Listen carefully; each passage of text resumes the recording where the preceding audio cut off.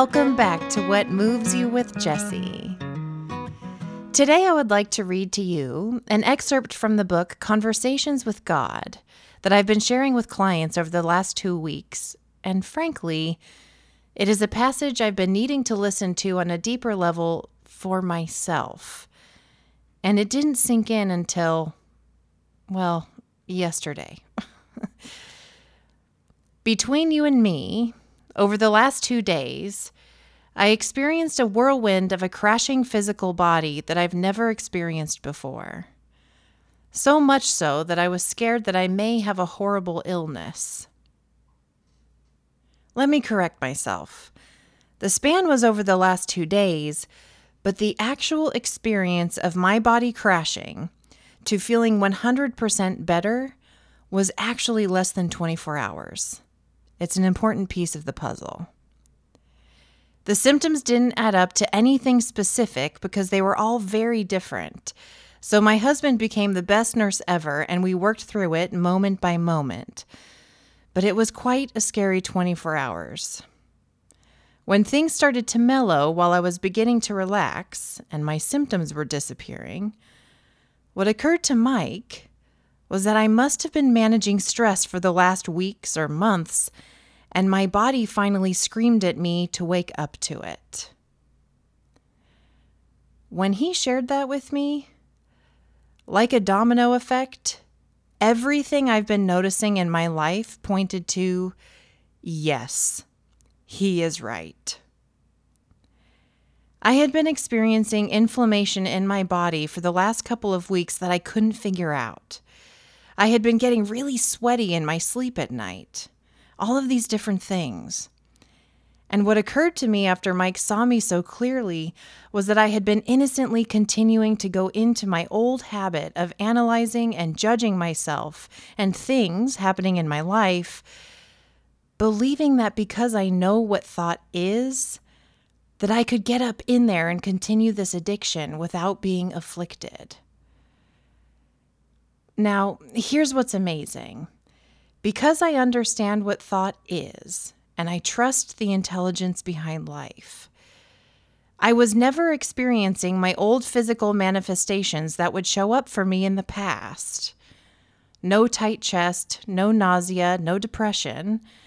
In fact, my mood was quite stable.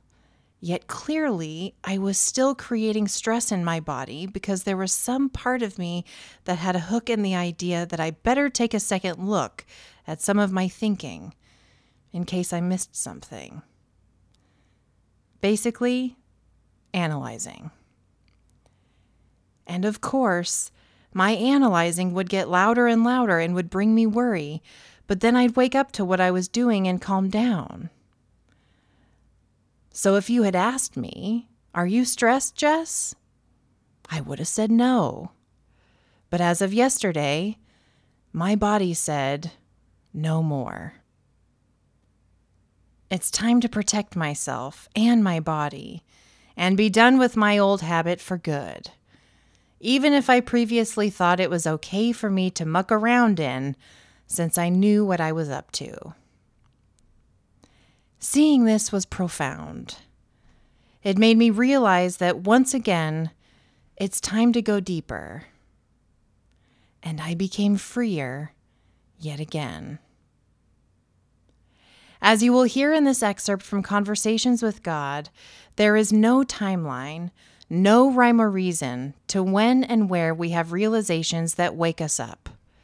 But universal intelligence, the energy behind life, or in my work as I also call it, universal mind, or if it fits for you, God, will continue to knock on your door, or as Maya Angelou said once, it will speak to you in whispers until it smacks you across the face to go deeper. And though I'm sorry my beloved body had to go through 24 hours of physical pain for me to wake up to it, I am so incredibly grateful that I took heed of its call to begin doing something different inside of myself, to live a yet again more peaceful existence of life. More has fallen away. This morning, my habit showed up in reaction to something I received over email, and instantly I recognized it and said no. No more. I chose to be different. With this excerpt from this beautiful book, written by a man who, while in the midst of a hellish experience of life, had put pen to paper to yell at God for all that he was going through because he felt he had no one else to blame, and in the end of his ranting had, as he said, the words fall through him. Are you seeking answers, or are you just venting?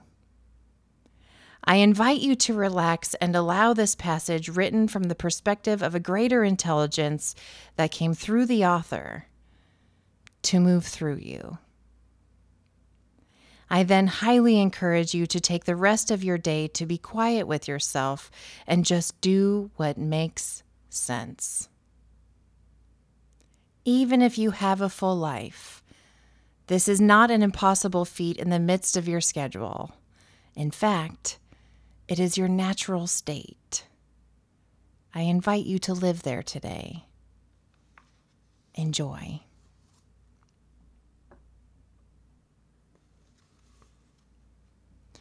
Now, the supreme irony here is that you have all placed so much importance on the Word of God and so little on the experience. In fact, you place so little value on experience that when what you experience of God differs from what you've heard of God, you automatically discard the experience and own the words, when it should be just the other way around. Your experience and your feelings about a thing represent what you factually and intuitively know about that thing. Words can only seek to symbolize what you know and can often confuse what you know. These, then, are the tools with which I communicate, yet they are not the methods, for not all feelings, not all thoughts, not all experience, and not all words are from me. Many words have been uttered by others in my name. Many thoughts and many feelings have been sponsored by causes not of my direct creation. Many experiences result from these. The challenge is one of discernment. The difficulty is knowing the difference between messages from God and data from other sources. Discrimination is a simple matter with the application of a basic rule. Mine is always your highest thought, your clearest word, your grandest feeling. Anything less is from another source. Now, the task of differentiation becomes easy, for it should not be difficult even for the beginning student to identify the highest, the clearest, and the grandest. Yet I will give you these guidelines. The highest thought is always that thought which contains joy. The clearest words are those words which contain truth. The grandest feeling is that feeling which you call love. Joy, truth, love. These three are interchangeable, and one always leads to the other. It matters not in which order they are placed.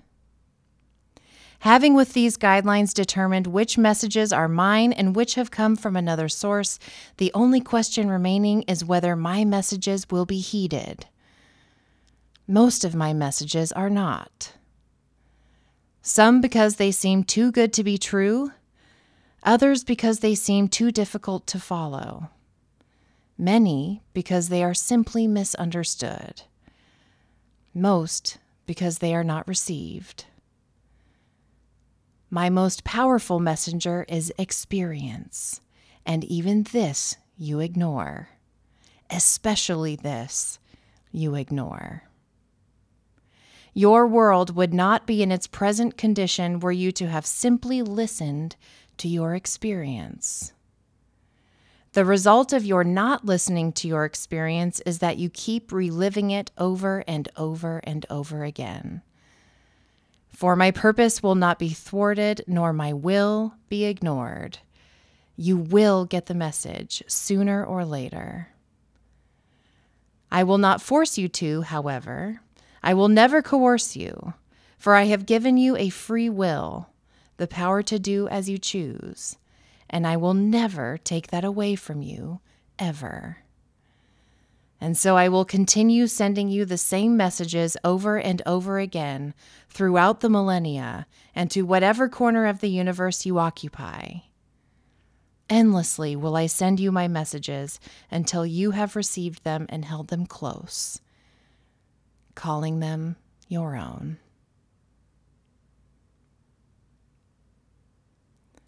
Sending love in all directions, and I'll see you next week.